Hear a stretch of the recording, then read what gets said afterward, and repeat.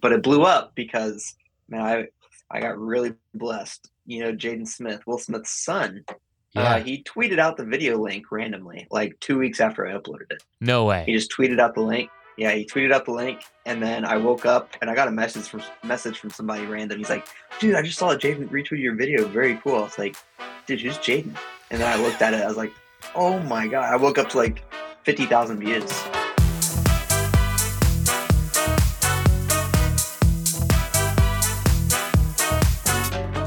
Welcome to Behind the Stays, a podcast that shares the stories behind your favorite Airbnbs and the hosts who've made them memorable. Behind the Stays is brought to you by Spontaneous, a free weekly newsletter that brings you a carefully curated list of last-minute deals and upcoming steals on Airbnb. Sign up at spontaneous.com. I'm your host, Zach Boozy-Cruz. Enjoy the show. In just a moment, you'll meet Levi Kelly, a creator whose cabin tour videos have garnered nearly 80 million views on YouTube. Growing up, Levi used to goof around and shoot funny videos with his buddies, and then edit them on the iMovie app on his iPhone. In high school, he realized that shooting and editing video was much more than just a hobby of his. It felt like something that he was destined to do. After successfully landing a few freelance clients in college, Levi came to the realization that he didn't like paying tuition to be taught something that, well, he already knew how to do. So he dropped out of school and went full-time on video. And it was around this time where he posted his first ever tour of a tiny home on his YouTube channel. Well, Jaden Smith, Will Smith's son, happened to see this video and then share it on Twitter. And, well, it went viral. Tune in to hear the story behind how Levi used his love of storytelling to produce video tours of the world's most incredible Airbnbs. All right, without further ado, get ready to meet Levi Kelly.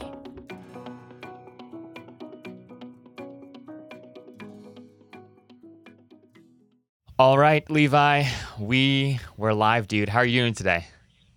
I'm doing great, man. Thanks for having me on the podcast. I am so excited for you to be here. I feel like I'm like meeting, like, you know how people like geek out over like famous people and stuff? I feel like I'm geeking out over one of my favorite creators in the space. So this is a real treat for me, and I appreciate you making time, even though I know you're just getting over a sickness too, a stomach bug, I believe. Dude, I had a stomach bug yesterday. I haven't thrown up since third grade, and I'm 25 now, and I threw up twice yesterday. So I Oh was a, I no. was a wreck, big Oh wreck. no, I was in dude. bed all day and all night. My back was hurting so bad. Jeez. Well, So yeah, today's recovery mode. yeah, well, I'm so thankful that you're making time here. I'm really excited to dive into your story, talk a little bit about your journey and where you've been and where you are today and where you're going. So I wanted to kick off this conversation by talking a little bit about who Levi was as a kid. So, you know, when somebody asked you what you wanted to do or who you wanted to be when you grew up, how would you respond? Definitely when I was younger, I feel like what I'm doing now kind of falls into that category. I used to want to make movies. So in college, that's kind of what I wanted to do. And then I was planning to get to Ohio University for their screenwriting and production program. Okay. And I did it for a little bit. I got accepted into the program, and then like as soon as I got accepted, I dropped out, Wow. which doesn't make sense because I was already doing a bunch of video stuff freelance on my own, and I don't know the movie scene. I still wanted to do that, but I was like, man, I'm making a lot of money now, and I don't want to drop all that. So I don't know. I just switched paths. Wow. Did So you yeah, but now I'm making YouTube videos. Yeah. It's always funny when you talk to creatives. The best creatives I know, and this is not a, you know, maybe this is maybe a little bit more of like a recent kind of trend, but my favorite creatives and the people that I have the most respect for also either dropped out or didn't go to school. And I feel like there must just be something about if you realize you have a passion, you realize you have a gift, that the idea of spending money to sort of have somebody else tell you maybe how to get a little bit better just seems like a lot to stomach, right? Because creatives tend to be like pretty picky and pretty particular and pretty defensive of their work, right? So I would imagine that like if you already had some traction, the idea of stopping and going to school and having somebody else tell you what to do and paying them to tell you what to do was probably just not Yeah. very attractive. No, yeah, I feel like a lot of creatives just steer away from school somehow. And yeah, I remember I took my finals. I didn't even study for the finals. I did half of them, and then half of mine just blew on my last semester. I didn't even do them. Oh So they probably were thinking, "What the heck? This guy just skipped all of his finals." no. But yeah, I went for 3 semesters, and that was it. What did your I parents remember think? I was working at. They were supportive of whatever I wanted to do, which was really nice. Nice. But yeah, I was paying for college. It was painful, and I remember I was a barista before that too. And one thing that they made us like create these little bios about ourselves, and one thing was wanted to be a part of a Star Wars movie, no matter what part that was. Still would like to, so maybe someday in the future we can. Yeah, if someone from But Lucasfilms is tuning in, Levi wants an yeah, extra spot at the very least, right? How cool would that be? that would be cool. An extra PA or anything. Or anything, And yeah. I worked on one movie before. I Oh, did a really? behind the scenes documentary for a horror movie. Oh, geez. Okay, It, that's it interesting. was like a It was interesting. It wasn't in theaters or anything. It was like I don't know what you'd call it, a B movie, but An indie it was film. fun. An indie film, yeah, that's what it'd be. Is one way, yeah, one way of describing it. So where did this love for videography come from? Like, did you always like stories as a kid? Like, talk to us a little bit about where this art form, where this love for this art form first originated. Well, I remember it's all I wanted to make just comedy videos in high school. For some reason, I think it was like Jimmy Fallon sketches or whatever. I wanted to recreate them with on my cell phone. So I'd just try to shoot on my phone. I would edit it on my phone. I realized I liked it a lot, and then I got my first camera my senior year of high school, and then that's when everything flowed. And I got the camera just to make just funny videos with my friends. So the idea of And then I realized, oh, sorry, go ahead. well, then I realized, I was getting pretty good at it, and I could make money from that too. So then I started a lot of freelance stuff. Wow, amazing. And so the idea at the time wasn't necessarily like, hey, I want to go and produce these highly edited, like beautiful videos. It was really just I want to mess around, have some fun, get some laughs from my friends, and that's where the love of video started. And talk to us a little bit about like Yeah, what like period of time this was. So was this when like you could like edit movie? Were you using like iMovie on your phone, or like what? How were you editing these movies initially? yeah, I used iMovie on my phone. That was the first thing I used, and Okay. it all started when I was my last year of high school. Okay. Wow, that's And then I amazing. convinced my English teacher at the time, who later became my coffee shop boss. But anyway, I convinced her to let me do like the final essay in that class as a video Mm. instead. So me and my friend created a video. Really cool, creative outlet. I was the only one that got to do that Dude, that instead is of like writing it all down. that's amazing. Yeah. And were you using like at what point did you decide, oh, there's this whole world of video editing software outside of iMovie, like Final Cut or DaVinci? Like at what point do you decide that you need to get better software because you've reached the limits, let's just say, of what iMovie could offer? Yeah, I didn't have iMovie for that long. As soon as I got my camera, then I started using Final Cut. Okay. It was like immediate change because I wanted to get a lot better in my video. So it was like a quick transition. And at what point in time are you first do you remember your first introduction to YouTube? Like did you watch a lot of YouTube as a kid and then desire to be a quote unquote YouTuber? Or at what point in time do you realize that YouTube is this platform that might align incredibly well from a distribution standpoint for your skill set? Yeah, I've always been into YouTube. I've watched, I remember in middle school or elementary watching Smosh on YouTube, or that's how far back. I don't know, 2012, 2013. Yeah. Ever since then, I've watched it. I've watched it a lot. So I was always into YouTube videos, always, in the know of the top creators. And probably, I didn't really even think about YouTube much whenever I first got my camera out and started making videos, just because that's like everybody's dream though. Like every young kid in school, like that's the number one job now is they want Yeah. to be a YouTuber or something. And of course, like I would have said that probably, but I wasn't really on my mind. But whenever I started getting really good and started doing videos full time, creating videos for full time for like other people, freelancing.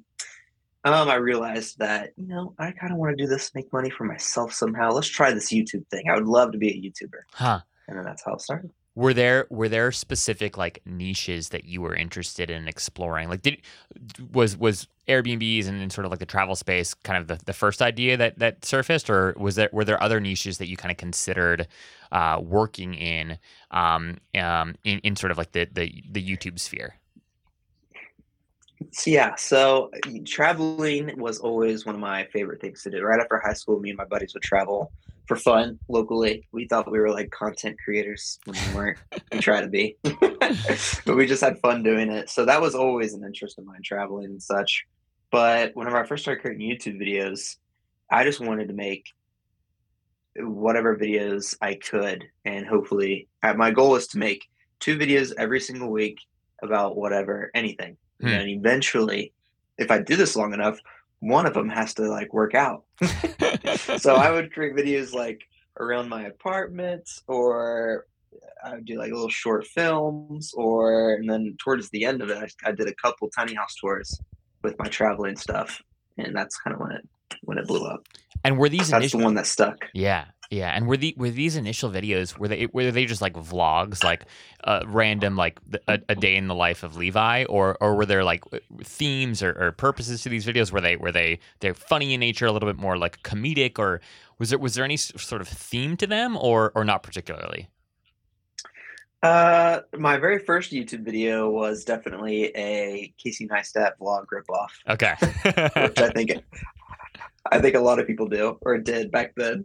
But I was in high school during that moment, so then I quit. But when I got serious was whenever the first day I moved out of my parents' house and got my own apartment. That's when I started my YouTube channel, really. And those videos were more about. For some reason, I was trying to do like minimalism videos when I wasn't really a minimalist.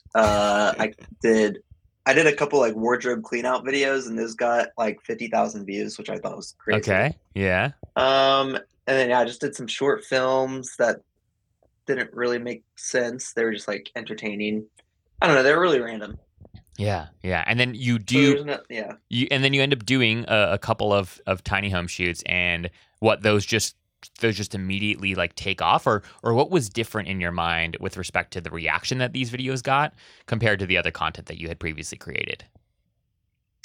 Yeah, so I did 2 tiny house tours, and first, those ones didn't do well at all. My Okay. first one though, I was with my friend, and I remember telling him that, man, this is like a whole new niche on YouTube, or like a job. People could be touring these short-term rentals full time on YouTube, and like that would be a new unlocked category. Because I knew other people were making like tiny house tours, but it was never Airbnb specific.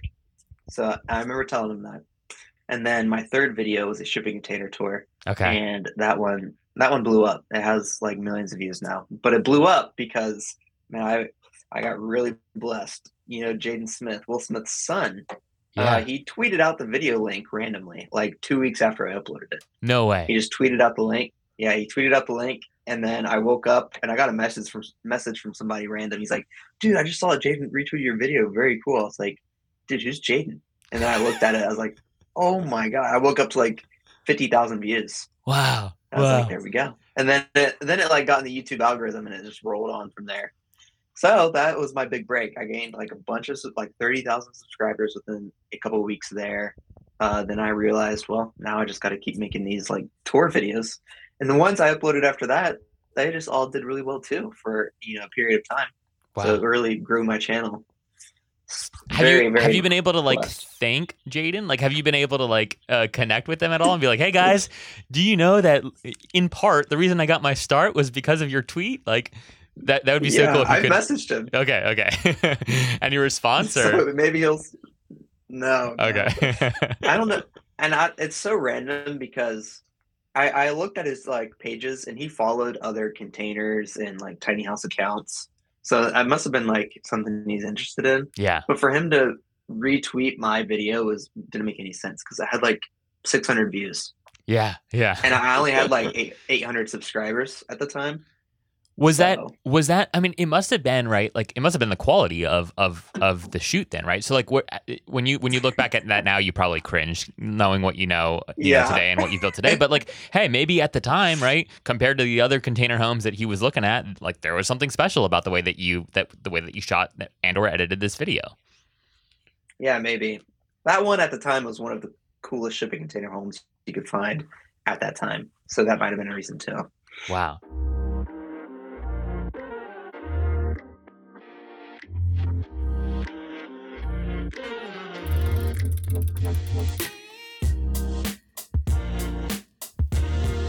Hey guys, Zach here. So, over the last year, I've interviewed over 50 short-term rental investors that are building portfolios of all shapes and sizes on this podcast. I've spoken with hosts that have 70,000 followers on Instagram, which is one vacation rental, STR investors that are building niche hospitality brands with a target of 10 to 20 units, and also with property managers that oversee hundreds of units. As such, I receive questions all the time from listeners who want to get started in STR investing and or who want to scale their portfolio on what resources I recommend that they tap into. And here are 3 reasons I always recommend they check out an AirDNA subscription. First off, AirDNA offers the most accurate data platform in the industry and is trusted by small and large-scale investors across the globe. Second, their easy-to-use tools unlock access to millions of data points on any property, anywhere. And third, you can enter any address in the world to find out how much you'd earn as a vacation rental. Pretty cool, huh? So if you're interested in getting into the STR game, or if you're interested in taking your game a bit more seriously, I've got some exciting news for you. AirDNA is giving Behind the Stays listeners 20% off their first 3 months of any MarketMinder subscription, or an additional 20% off any annual MarketMinder subscription. You can use the discount code BTS20, BTS is in Behind the Stays 20, at checkout. Oh, and if you don't listen to it already, I highly recommend that you tune into the STR Data Lab, which is a podcast hosted by Jamie and Mariah, the VPs of Research and Marketing at AirDNA. It's a super badass show, and it's one of my favorites in the industry. All right, as soon as this episode is over, be sure to check out AirDNA's MarketMinder subscription and use the discount code BTS20 when you're ready to dive in. So he tweets you out. He retweets your video. You get all this traction, and then like, do you remember like waking up that day? And was it sort of that day that you were like, "Whoa, I need to do this"? Like, were you convicted that there was something here, or was it still like, "Oh, maybe this was just kind of like a one-off sort of like random thing. I still need some time to think about exactly how I want to carve my niche in the YouTube space." No, it was right then and there. I was like, all of my following knows this one video, so I got to upload more videos that they might want to watch. So I cut it right there and was like, looking on Airbnb, what can I do next? Where Yeah. can I go next? And so And it didn't actually at first. Sorry. Go ahead. At first, it didn't blow up like immediately. I was kind of disappointed. It took like the first week or two, maybe got like 50,000 views, and that was it. But then it rolled into the algorithm, and then I got monetized from that video, and I saw the money coming in. I was like, this is it. Parents, look at this. Yeah. I didn't go to college. I'm not only am I not in debt, but I'm actually making money doing what I love. Like that's the dream. Yeah. Yes. I was like, holy crap. Wow. Finally, I got monetized, because it's kind of like a hard threshold to get monetized. Yeah, which I feel like a lot of people don't know, and or a lot of people, I think maybe there's a little bit more transparency around it now than there was, several years ago. But even today, it's hard to do, right? I feel like all these platforms are battling for creator time though, and whatnot. And from my understanding, YouTube has like pretty remarkable terms, even today for creators as opposed to some of the other platforms. But dude, talk to us about. Do you after this video goes viral, right, and your subscribers start rolling in and get us into YouTube's algorithm and whatnot, are you then going and like reaching out to all these Airbnb hosts? Like were people like immediately DMing you and contacting you, or how did that, like, what were the early days like? Yeah. No DMs or anything from anybody. After that, I just paid for some trips myself. I did a couple random ones in South Carolina and such, and then I did a trip to New York, and I remember that was like my biggest trip. I had like 4 or 5 planned on that trip, to shoot, but I just booked them all on Airbnb, and I didn't even tell the people I was filming them. So I was like, well, if this trip can pay for itself on YouTube, then I will 100% keep doing this. And because it was a lot of money to me at the Yeah, time, it was of like course. like $1,000 or $2,000 for that trip. So I was like, dang, this better make its money back, and it did. I Wow. was like, there we go. So and then I might have done the bookings a little bit more after that, but when I realized I had a good portfolio, good subscriber base, I would reach out and be like, hey, can I get a free night for this video? And would you? And in the beginning, what? Oh, sorry. I was just gonna say. And would you go? Was it always just like one night? Like, were you able to shoot everything that you needed in just like that night? Yeah, Wow, dude, that's it's still just stressful. one night. It is definitely stressful. Sometimes I'll get 2 nights, but there's a theory to that, and uh, it's because now I have a wife and family. If I'm gone 2 nights every single time, then that's 104 nights I'm gone a year, Jeez. and instead of just 52, since Yeah. I post once a week. Since right now my wife and kid don't come with me, so I just try to, you know, keep the time away as short as I can. If they come before we had our son Weston, Savannah and I, my wife's plan was to travel full time on Airbnb. Like I would ask for a couple more nights because I know I could. Sometimes they offer me a lot of nights, and I just like, no, I just want one. And they Yeah. think I'm crazy. Yeah. but I would travel like full time. We would be traveling full time, and yeah, but that didn't happen. That's okay. Yeah. Things change. Things change. Yeah, kids throw wrinkles in plans. It's funny. So, and I can't remember if I told you this or not, but so my wife and I, right before we just had our first kid, he's like 6 weeks old, and before that, Congratulations. thank you. We actually were living full time on Airbnb for like a year and a half, and so we were, hopping to new places every week. And finding like these cool like last minute deals, which sort of was the inspiration for our business Spontaneous. And anyways, it was like an incredible adventure. And we have dreams Wow. to like, as soon as the kid is old enough, we'd love to go back out on the road. But it's just so much harder to travel with the kid. They have so much stuff, dude. There's so much Yes. stuff. Oh gosh, yeah. But So much stuff. Their sleep schedule is fragile. Their vomit is fragile too. yeah, everything is fragile. So dude, how do I you? remember. Oh, go ahead. I remember one time I brought them with me because we wanted to try it, but it was a tiny house and it was just so tiny. No matter where they were just like in my way. So they had to sit in the bathroom for like an hour, and I felt so bad as I was like filming everything. I was Dude. like, no way, can't do this again. Yeah. Oh, that is tough, Yeah, man. Yeah. I was gonna ask I about that. know. I was gonna ask about how like, yeah, how you work that out.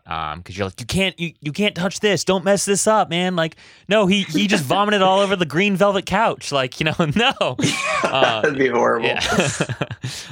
So how do you decide like where to stay now? So obviously, like at first you're DMing people, right? And or you're reaching out. People are giving you these free one night stays. Were you charging initially too for that, like for your time, or was it really just a stay swap because you were able to monetize on YouTube? It's just a stay swap Okay. because I can monetize on YouTube. That keeps things. I know, people have called me nuts for not charging, and I've had people. Anyway, yeah, it's just a stay swap for now. Yeah. So But it works still 'cause it today, it's keeps. still a stay swap. Even though you are who you are today, it's you don't charge people. Correct. Wow. Because surprisingly, a lot of people still say no, or they just don't even like get back with me. Okay. So especially in the beginning, it's probably like 50-50 people would say no. But now it's a lot more than that. But it's like, to me, I just need to stay no matter what because I'll make money from the stay. Yeah. So that's why I don't want to ask for money. But I definitely could. It keeps things a lot simpler if I don't. Yeah. It's just more of like a DM relationship, basically. Yeah. You don't have to worry about like pleasing your client, right? And Exactly. that's tough, It's dude. not what I want to do. You spend a lot of time. Yeah. If people are paying for something, their expectation, oh, Levi, can you do this instead? Or, I don't think you snapped enough Yes. footage of like this couch. This couch has been in my family for generations. Or like, we spent, thousands of dollars on this, blanket ladder. Like, why didn't you shoot it? Yes. Yes. That's probably the number one reason, is that there's just no expectations if there's no money. Yeah. And Yeah. I'll do whatever I can to keep my life simpler. Dude, I like that. I love that. That's a really good way of thinking about like how to live. So I do want to talk about how you actually approach your tours. So I've looked at like, as part of what I do with Spontaneous, I've looked at a lot of creators in the space, lots of folks' content. I mean, in the past, I'd say even like 3 years, it's like blown up, and people have caught on to. I think I consider you like the first, or like at least a pioneer and trailblazer. I haven't been in the industry long enough to know if that is true, but I think you were one of the first people to like really make this a thing, if not the first person to make it a thing. And so I'm curious, like how do you approach your shoots? Because the quality, dude, is just remarkable. And like I literally last night in preparing for this interview, I watched like 4 of your videos, and I was just like, again, like amazed by how you're able to tell these stories, shoot what you shoot, and to find out that you still only do this and most of the time in like a day is just absolutely impressive. So talk to us a little bit about how you approach the shoot from a creative standpoint. Which ones did you watch? I watched the container, the like stacked container. It was almost like 3 containers stacked on top of each other. I watched the cave one. I watched the cave one. Yeah, the cave one was ridiculous, dude. That one's insane. Yeah, I spent a lot of time on the edit for that one. Yeah. So I knew it was going to be good. Yeah, that was remarkable. But so talk to us about your process. For finding them, it's definitely, that's probably where I spend most of my time, just on my computer, like right now, searching. So the cave I'm trying to find now the unicorns in the Airbnb world. The cave house is definitely the unicorn, and it got a lot of views, like 2 million views, and it's only been out for a couple months. So those ones I'm always definitely trying to find, but that's hard. I try to find, first off, if I find one I like, I'm going to find other ones in that area that I try to like as well. So if I make a trip, like I was just in Washington and I did 5 out there, and they're all kind of close together. So that saves me money on like flights and stuff like that. So sometimes I'll do like up to 10 if it's crazy, or I'll do a little bit less, but I'll just try to find a bunch in an area that I like. And, they got to look good. So I guess what I pick is, I'm always looking at the categories on Airbnb now. They have like tiny houses, I don't know, containers. I'll go through those, but those aren't that helpful because if the host's calendar isn't fully open, it won't show up. Yep. Or if there's another criteria or something, it just doesn't show up, which is, in my opinion, really, really stupid. So like they used to have the categories, and it was like in the settings or something, and you could do tiny houses. And that was a lot better because they would all show up no matter what. But now these categories, you might know like other reasons they don't show up. Yeah. I just know the calendar one. Yeah, I think they're trying to one of the things that they're trying to do is incentivize people to have their calendars opened up like all the time, right? And what people are, as some of these more unique homes, grow their Instagram followings or grow their YouTube channels or their TikTok followings, they're able to like build up incredible direct booking strategies and use direct booking tools, which obviously Airbnb doesn't like. And so I don't think that they've publicly said this anywhere, but from my read, I think that they're penalizing essentially these homes that aren't open more. They are more, which is really sad. But it's so sad. And another one is instant booking. If they don't have instant booking, they don't show up. Yep. So that stinks for me because now I have to do like different more research. On how to search. But a lot more research. And but they have to look good. So the exterior has to look really good because that's usually my thumbnail. So it can't be just like a regular house or something like that. And then the interior also has to look really good. So that could either be if you've watched a lot of my videos, I kind of have a same style of what I like the interior to be. I don't really do rustic places or like like Tennessee cabins, like Gatlinburg style cabins. Yeah. I don't do those, like with a big bear rug and that type of thing. Or like So what's the steed? Like I feel like there's all these hosts that have like this, it's like from Target. It's like this steed, like this photo of like a steed. I don't know if you've seen this, but like it is in like I have, yes, every other like Airbnb has like this steed. And I don't know where that steed must have yes. shown up on some sort of influencer's like channel or something, but like everybody has that. Anyway, so you won't be shooting those Yeah. homes.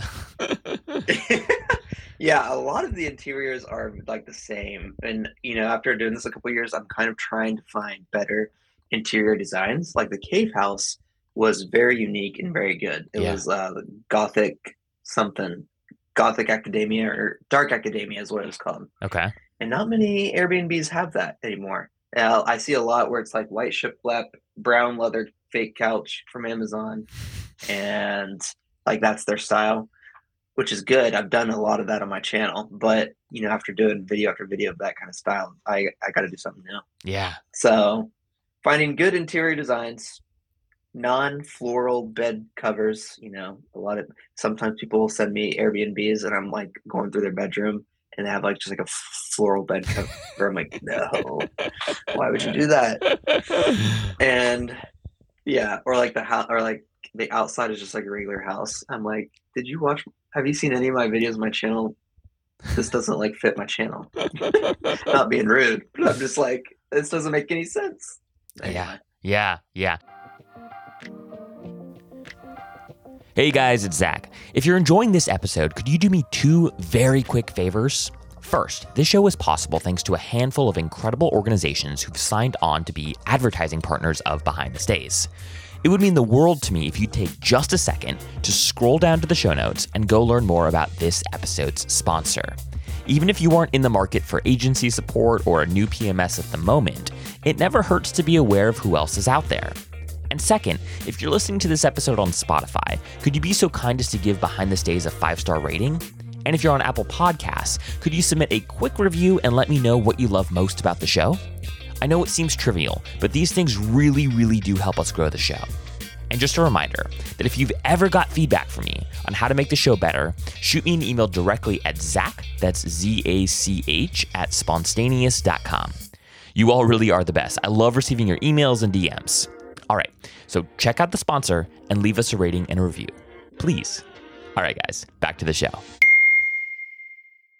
So how have you navigated that, Levi? Because again, like I'm sure people kind of tuning into this conversation, many of them actually do have like really cool spaces. Many of the people that listen to the show, you've shot their homes, and or have been in communication with them, at least in some part. I remember talking to Isaac French. Have you actually gone to Live Oak Lake yet? Oh my gosh, I have. You have, okay. Isaac French. I talked to Isaac too. He's so cool. Yeah, he's a really, really great guy. And I remember when I first met him, I was actually out doing a podcast with Sam Parr, who was the founder of The Hustle. He sold his newsletter company to HubSpot, the software company. And anyways, while I was out there, Isaac and I connected, and he was like, "Hey, drive to Waco and come see Live Oak Lake." And anyways, at that time, which was I guess this last summer, he was trying to get you out there, and I don't know if he was like, "I can't get Levi out there." And Isaac had like an incredible space. He does have an incredible place. It's now gone viral and whatnot. But it's the question that I'm getting at is like even somebody like an Isaac has a hard time getting in touch and or booking Levi. So like how do you decide like where to go? Like how are your requests, are your DMs just like constantly flooded with folks? Like how do you navigate all that? Yeah, it was Zach, or not Zach, that's you, with Isaac. It was just like such bad timing because I wanted to go out, but it was like I think he first reached out to me right after I did a Texas trip. And I'm like, man, I'm not going to go back to Texas anytime soon. Yeah. So it took a while for me to plan another trip out there, and I think that's why it just took so long. So that happens too a lot. Somebody will reach out to me and they're like in Idaho, and I'm like, oh man, it won't be till at least the end of this year till I plan a trip out that way. Yeah. So that can happen. Or they're just in a location that like there's just nothing really else good out there, so it's not really worth it for me to fly out there just for one spot and come back. But that's rare. But I do get a lot of DMs. I have on my website a submission form, and I get those every day. Yeah. But 99% of them are places I don't want to film. Yeah. 99% of them are like just regular houses or just like just I don't know, standard Airbnbs. So I normally ignore them because I just get a lot, or I just copy and paste kind of what I say to other people. Just like it doesn't really fit for my channel. But yeah, I hope it does well. Yeah. But sometimes people reach out and it's really cool, and then we'll work something out. Yeah. But yeah, most of the time it's just places that want to film. So So the places I film are places I typically reach out for and search for. got it. Got it. Okay, that was my next question. Really interesting. Okay, so even today, with all the sort of inbound traffic that you get from folks, more often than not, the places that you shoot, you're still finding, you're still reaching out, which is that's super interesting. Do you find it hard? Like, is it ever tempting, Levi, when you do see somebody who like reaches out on your website and it's not the most ideal say, but like it could you could make the case for why you could make it work on your YouTube channel, Yeah. and they're willing to pay you a lot. Like I know that you turn this down, but like, do you ever find that like super tempting? I would find that super tempting. Like, dang, like all right, this place isn't perfect, but they're gonna cover my stay and they're gonna pay me this. Like, all right, like I could make this work for a 72-hour quick trip. Like, how do you resist that temptation? There are some that's like I'm always a little bit on the fence about, and normally I'll just end up doing it if I'm on the fence about it because it's just another video and it helps me out, helps them out. But I have turned down a lot of places for money. Like this one guy offered me like $5,000 to shoot his house, Wow. and I'm just thinking it was just like it wouldn't work though, so I just turned it down because I also have my YouTube channel that I want it to be. I don't want people to like. It has to be good, high quality stuff Yeah. on my channel. So Yeah. money can't fix that. So if I start posting bad quality stuff, that hurts my YouTube channel. And in the long run, that hurts me and my business, no matter how much he pays me for Yeah. that one time. So Yeah. that's how it makes me feel good getting out of those situations. Which makes you a great creator, right? And like really genuine because you care about your art, as you should. I want to ask you a little bit about how long it takes. So from the time that you go out and you do a shoot, right? How long from the time that camera clicks on to when that video is out on your channel? Oh, that depends. Like if I do a big trip, so right now I have like 7 videos in the backlog. So I have 7 weeks worth of stuff. Okay. It's usually at least within 2 months. But to film the place, so I get there at 3, which is whenever they open or Airbnb's open.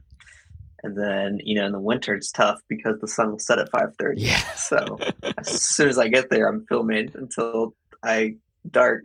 And then right whenever I wake up, I'll film the rest of it until I check out at 11. So Wow. So you don't get any special privileges it's of just like enough time. you don't get to come at like noon and then check out at like 4 the next day. I wish. Sometimes I do. I'll ask. Yeah. Like, can I please come a little bit earlier? Yeah, dude, I can't imagine. I was talking to your buddy Mike, who came on the podcast a couple weeks Oh, ago, yeah. and he mentioned the same thing. He's like, dude, it is so stressful. Like, I run there. I think he was saying like the first thing he does is like shoot the bathroom, and then he throws all of his gear into the bathroom so he can like get everything out of the way. And he's like, I just have to, Yeah. I have it down to like a science now because like otherwise, if the sun goes down, like I'm screwed. Like especially this time of year. So all these considerations Yes. that like no one thinks about when they're watching your videos, right? It's like it is. I mean, you have to time everything perfectly. But I imagine you've mastered it over the years. Yes, I've got it down to a science. My routine every time I stay. Luckily, I've never stayed at one where it's rained the whole time. Wow. So, because then getting out, you want to be able to get outside shots. So I'm waiting for that day to happen where it's just pouring down rain the whole time. I'm lucky though. On that note, dude, have you had a shoot that's just gone like terribly? And if so, like what happened? Even if it wasn't rain. Oh, terribly. I did have one where the guy. So we don't book through Airbnb, and normally I'll just get the check-in stuff through email or text or whatever. I was heading to this place, and it was that morning. So I'm like, "Hey, dude, can I have the check-in info?" I don't hear from him ever again, and I get abandoned that night. And he actually texts me the next morning. He's like, "Oh, sorry, you should have messaged me earlier." And then that was it. I was like, So I had to stay somewhere completely random that night, and that was bad. But never at the shoot. The shoot's always been good. Sometimes it's a little bit lackluster. I don't want to say I don't know. Like I get there, but I'm like, oh man, they could have cleaned a little bit better. Yeah, But yeah. that doesn't affect the video, I guess. You've never had to like clean up or like fluff the pillows that it like looks better. No, no, surprisingly not. That's good. I one of my very first videos I did, it was like this mansion looking place in Indiana. It was like probably my second or third video. And I get there and I'm pretty sure that place was used as like a frat party house. The Oh, whole place was destroyed. oh, Furniture was everywhere. The grass hasn't been cut like all summer. It was like up to my knees. It jeez. was gross. And I just turned that video into like me roasting the place. And that was fun. Oh, dude. Oh, yeah. That's embarrassing. That's really tough. I I don't think they've ever known I made that video. yeah, yeah. Well, hopefully not. I I am curious, like if I've talked to some folks on this podcast, like Jamie Jenkins, who she's from Hocking Hills. She's creator of like Ecolux rentals, and I know that you've shot like the Carpenter's Cabin, which is a property of hers, and she just launched like a new Hmm. cabin called like the Glow Cabin, I think it's called. Um, Hmm. Anyways, I was on an interview with her, and I didn't know this before the interview. And during the interview, she's like, "Yeah, like I launched the Carpenter's Cabin, and somehow either connected with, I don't know if she reached out or you reached out, but she credits sort of like the big success of not just her initial cabin, but like her portfolio to a video that you made for her. And so I'm curious, like, That's good. what do you hear other like how often do you hear stories from hosts that say, "Oh my gosh, Levi, like because of your video, right? I'm booked out." Like, is there any sort of way that you're able to attribute or they're able to attribute sort of like the return on investment of like it's minimal because it's a one night stay that they're giving you, right? Because you're not actually charging Yeah. them. But like, is there any way for them to kind of track sort of the impact that your videos have had that you've heard even anecdotally from people? Well, that's good to hear from Jamie. I did not know that. So that video did really well too, and her glow cabin video I just uploaded did really well. But I've had a couple hosts reach back out and say how much it's impacted their bookings and stuff. But there's no way to like directly tell. Like Yeah, especially on my end, I just do a link for the Airbnb and I can track how many clicks that Airbnb link gets. So I can just track how many people visit their page from my video, but they might not book for a year yeah, or they might save the spot or I don't know, it's tough. So the only way they would know is if the people booking said something. exactly. Or if the day I post it, usually the day I post it is it the most viewed day. So it's usually within like the first week or two, it gets like steady views. So if they get a lot more bookings than normal in the first 2 weeks, that might be an indicator. Yeah, But also, from my experience, people don't book as soon as they find the place. Like I just released my Airbnb, and I didn't get bookings for like the first couple days yeah, yeah. after the video and stuff. So I don't know. It's hard to track, which It is kind is. of it's sad. Do you ever work with hosts But like direct booking sites? Like, do they ever ask you, "Hey, Levi, can you like drop this link as opposed to like our Airbnb listing?" yep, yeah. So like the Dunlap Hollow people, like the Cave House, Ah, that's yeah, direct booking link. But I do the same thing. I'll just track how many people click on it. yeah, yeah, yeah. That's tough. Yeah, it'd be So I interesting. guess they could see how much traffic they get on their They get website. from that link, or if they gave you like a custom tracking URL, they could track it. But yeah, that's a lot of Yeah. work. Super interesting. Or on my Instagram, I'll track how many followers. Like I'll see how many followers they have before I post, Yeah, and then I'll see afterwards.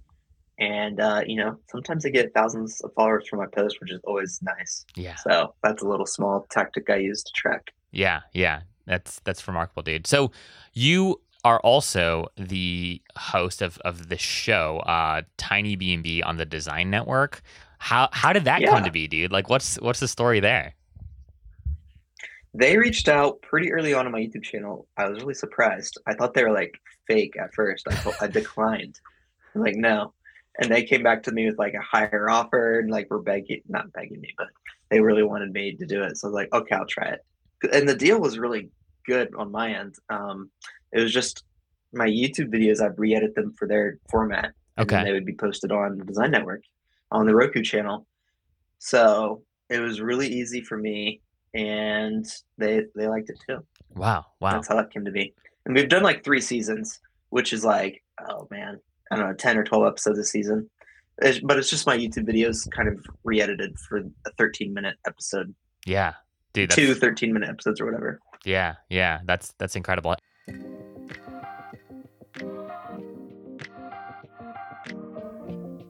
Last minute cancellations suck. And that's why we built Ping. Ping makes it easy for guests to be notified when their favorite Airbnbs become available. Ping is a simple widget that lives on your website or your direct booking site and allows your fans and followers to sign up and be notified if their preferred dates become available. Here's how it works. Jimmy sees that you're booked the whole month of October, but he wants to be notified if any 3-night window in the month becomes available. Jen is a returning guest, and she wants to be notified if any week in June, July, or August becomes available. In a matter of seconds, Jimmy and Jen fill out this simple form, and they will be pinged if the requested dates become available. And as a host, you will immediately get pinged via email with Jimmy and Jen's contact information and requested dates, which enables you to build up your own database of guest email addresses. Ping is what the best Airbnb hosts use to maximize bookings. You can get access to our beta pricing with plans that start at just $39 a year at bnbping.com. Again, that's bnbping.com. How does that break down in terms of like a percentage of sort of like your business? Like how much revenue from a percentage standpoint comes from there versus sort of like YouTube advertising? And is there any other sort of like core revenue stream that you have as a part of your business, or is it really YouTube ads? And I saw actually a sponsored ad within one of your videos for like Brooklinen, I think. I'm sure you have these like one-off partnerships too. But like how does sort of like the revenue shake down with respect to your business from a percentage standpoint?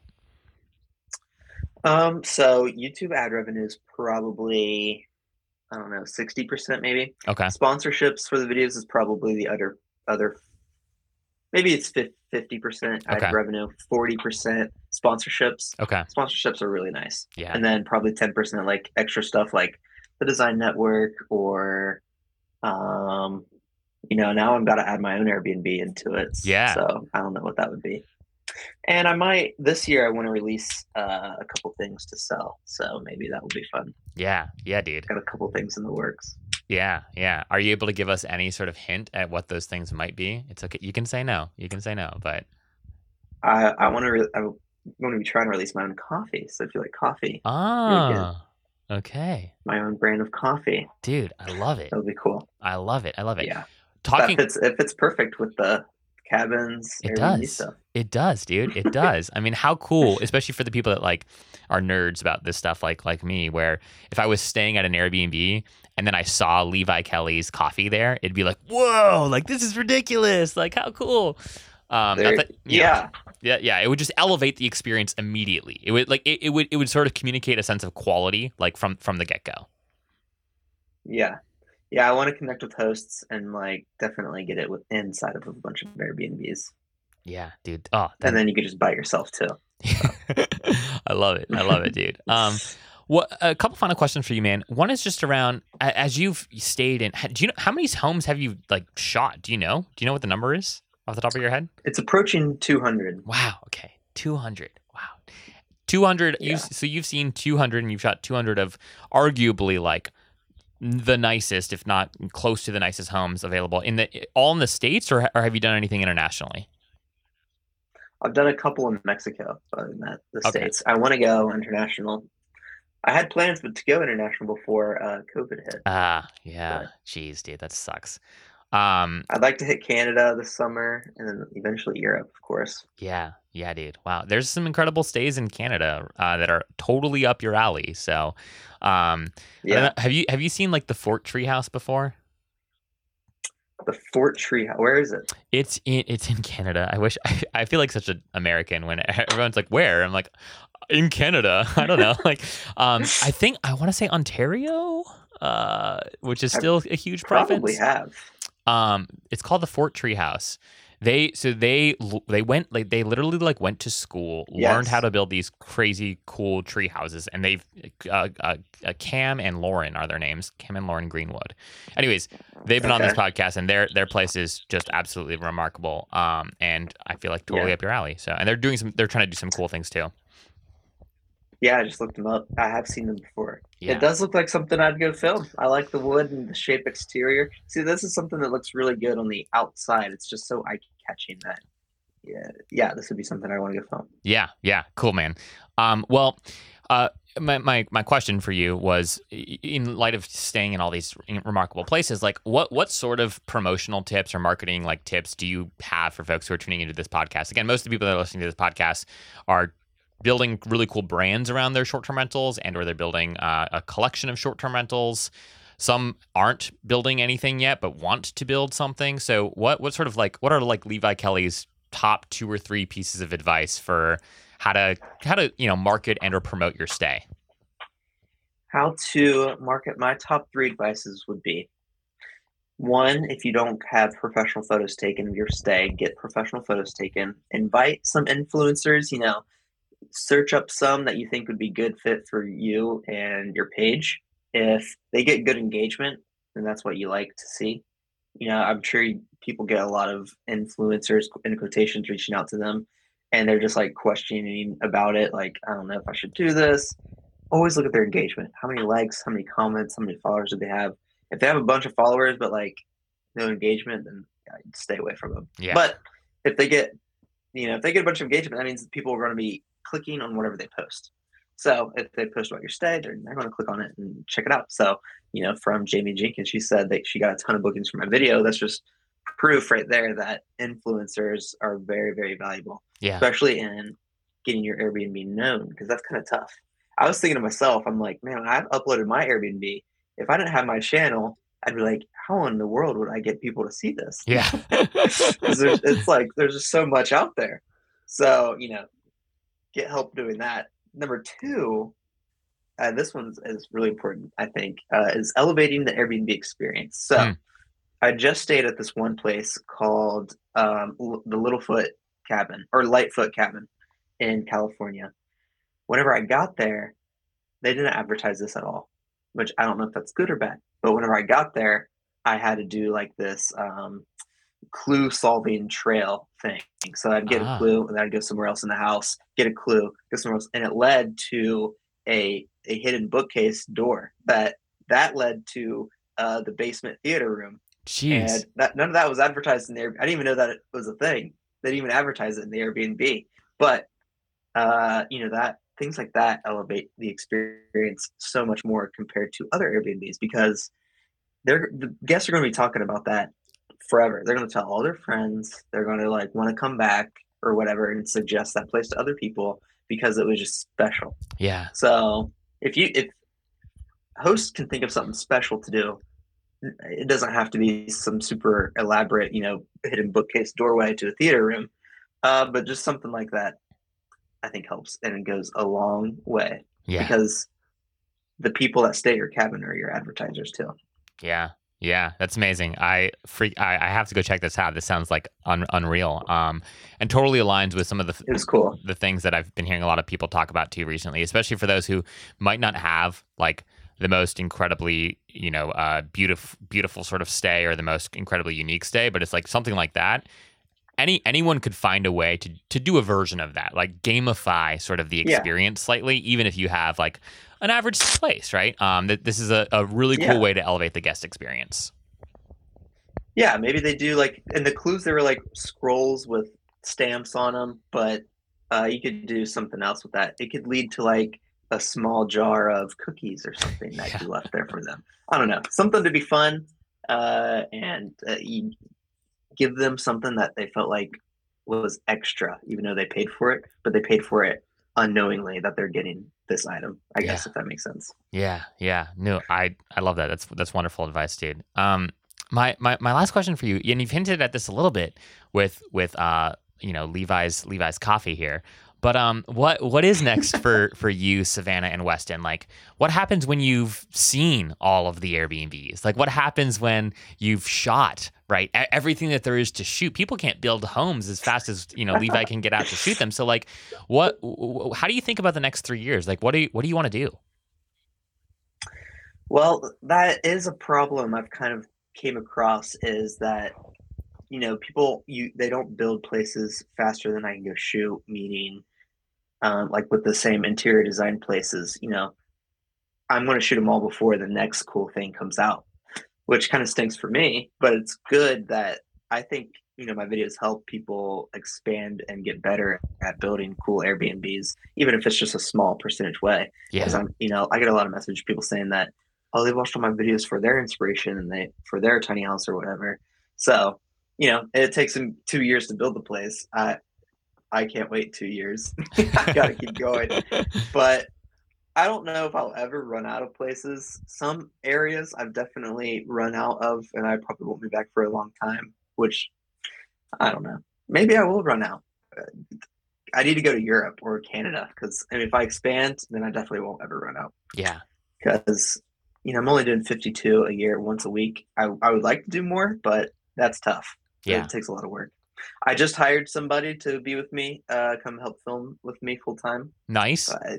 Before all of this, it was just me editing, planning, filming. But now he's going to come and film with me, which I think will make. I want to make this year just the videos better instead of what they've been. I'm just trying to adapt and become a better at this. Yeah. And what else? I got my own Airbnb this year. We just opened our first guest stay this weekend, actually. Yes, so congratulations. That'll be fun. It looks awesome. And you guys built it. It's like a container home, right? And you guys built it yourself? It's a tiny house on wheels. Tiny house on wheels. We took it off the wheels. Okay. Yeah, we just took it off the wheels and put it on the foundation, and we remodeled it. It wasn't the original plan with what we wanted to do on our property, but the opportunity came up to buy that tiny house. It came up for sale like a couple miles down the road. Wow. And we're like, this is going to be easier than building probably. So we'll just try it out. Yeah. And I know it's not the most crazy, like it was kind of nerve wracking before I did it, because everybody comment like, oh, you're going to have like the coolest thing ever because you've seen all these cool places. Yeah. I'm like, oh man, don't get your hopes up. I mean, we made the inside really beautiful. Yeah. And it's on 6 acres of property with a pond. But, you know, it's not a cave house or anything. So hey, one step at a time. Could. Yeah. We did it. Yeah. One step at a time. We just wanted a nice place for people around the area to escape from. And yeah, we did it all ourselves as learning. I wanted to do it all myself. I wanted to become self-titled myself a professional homeowner. Oh, there you go. Learning everything. Dude, that is amazing. That is amazing. Well, I am so thankful for your time, man. And really, honestly, I'm thankful for your time. I'm more thankful for everything that you've done for this industry. I think you've carved a path for so many other folks, so many other creators to, quite frankly, be able to, you know, have careers, work for themselves. Like people being like, hey, like I'm the next Levi Kelly, or hey, I could do this like Levi. Like maybe Levi won't come to your home, I will, right? Like you've enabled, right, this whole category of new creator to be born. And so thank you for that, number one. And number two, just thank you, I think, for just elevating the space, like as a whole. I think you've inspired, your DMs are probably full of people who've said, hey, you've inspired me to build my own thing, right? Or you've inspired me to, instead of going and investing in sort of these couple of more traditional spaces, I'm going to take this money and I'm going to create something from scratch and make it Insta-worthy, right? Or make it YouTube-worthy, make it Levi-worthy. Yeah. And I think that's just such a cool accomplishment. You're still so early on in your career here, and I can't wait to see what you continue to do. So thanks for doing what you do, and thanks for coming on today. Thanks a lot, man. And thanks for having me.